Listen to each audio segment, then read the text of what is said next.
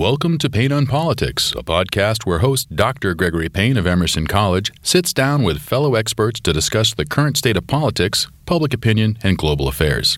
In a world growing increasingly complex, communication and critical thinking is key. This only makes the Emerson motto, expression necessary to evolution, more true. Hello, this is Gregory Payne, Chair of Communication Studies at Emerson College, also co-director of the Emerson Blanquerna Global Center. I'm here today in my office with a colleague who actually has been in various seats at Emerson College. He used to be working with Diego Salazar. He was my assistant when we were over at the Legacy campus, which of course he remembers here. Matt Dorsey, thank you very much. Kevin Mercuri, you also were on that trip to Russia, so we've had a lot of experiences. Absolutely. And you're back teaching. Again, absolutely. Great to be back. First of all, I would say you're back teaching. You've got Profeta, which is a boutique firm down in New York. Mm-hmm. What is it like to go into the classroom and teach back at your alma mater? It's fascinating because I took public relations classes at Emerson back in the 90s. Was this with Ted? Ted Hollingworth, okay. Yes. How about Dr. Brown? No, just with Ted. Just Ted, okay. And so that was the basis of my public relations. But then, of course, you go out I went to Washington, D.C. after I received my master's degree and really got into the thick of it and was getting into the thick of it for the last 25, 30 years. So really, the challenge here of one thing I was thinking on the way in this afternoon was the fact that in business, you're always trying to compact everything, to distill everything down into like a 3-minute presentation or a 30-second soundbite. But when you're teaching, you really have to expand out again and go into detail. And that really, on the one hand, it's a challenge, but on the other hand, it's really enabled me to develop or redevelop or re-realize how much I love public relations. You know, that reminds me, when we did the first sports comm course, I coached out with Tom Curran, mm-hmm. who, of course, is a broadcaster who deals with the Patriots. And initially, Tom didn't think he was going to have any problem at all. But I said, okay, it's 3 hours. I'm going to come with you for the first night, or at least the first couple of nights. And I remember he was there for maybe an hour, and all of a sudden he said he was going to do a break. And I said to him, you're breaking kind of early, and he said, I told him everything I know.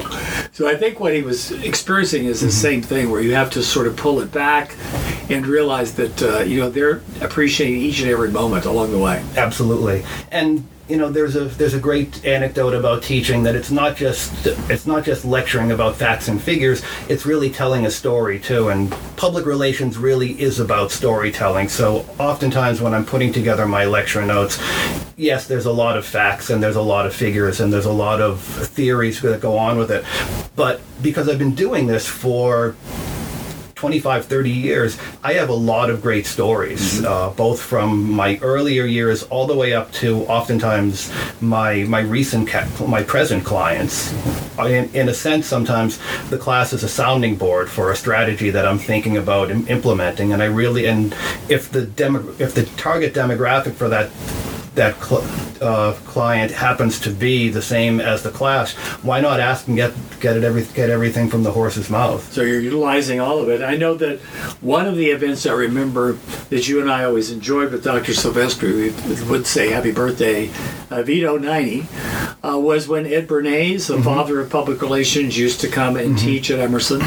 Do you remember some of those episodes with Dr. Bernays? I do. It was almost like a movie star coming in, because here you had a master communicator coming to the campus, spending the evening, and really coming for the students. He had a good relationship with Dr. Vito and you, and I'm sure it was a great favor. But at the same time, you could really tell that when he showed up on campus and the students were there and he was interacting with them, that he was drawing just as much enjoyment and power, or energy, not power, out of them as the students were drawing out of him. Now, Kevin, I remember when you first came, I remember you and your mother, Norma, came through 21 Commonwealth because you were considering coming to Emerson.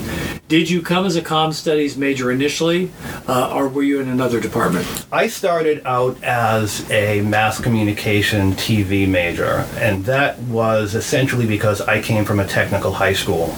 and I was told that I stood a better chance of getting admitted into Emerson if I depended upon my technical background. I actually have a certificate in computer science and electronic studies, which means historically I was always the kid in the family that would repair everybody's toaster ovens and VCRs. So I did one semester as a TV, mass comm TV major. I switched my major. Well, first I switched my advisor to Walt Littlefield. Yes. Because I intended on coming into comm studies. I spoke with Walt for about 30 minutes. I understood why everybody called him Uncle Walt. Yes. And incredible essentially, mentor. Exactly. And essentially, I never looked back. I came into comm studies and loved it. As a matter of fact, when I came to Emerson College, I loved it. I knew within the first 2 to 3 weeks of studying here that I had found my tribe.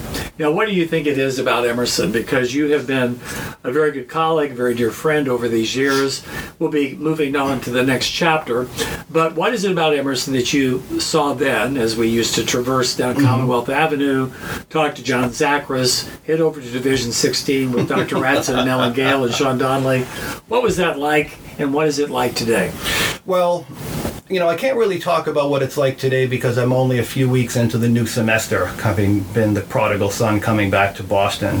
But I know back then, Emerson students and Emerson itself always seemed to be a little bit different than the mainstream. People here, in one sense, you could say it was an art-oriented business school, or in another you could say a business-oriented art school, depending on what classes you took and who your mentors were.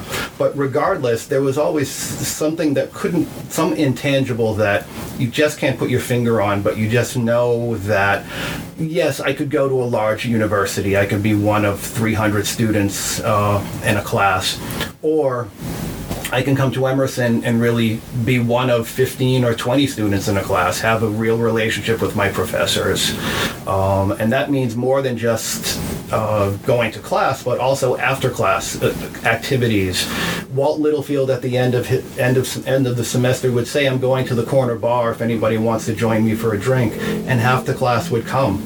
It's something it's an intangible that made me come back, made me stay, and like I said, made me come back to Boston again. Well, I think, of course, we would walk over from 21 Commonwealth. You, of course, go by the very famous wall, which to me has always been kind of a stoop.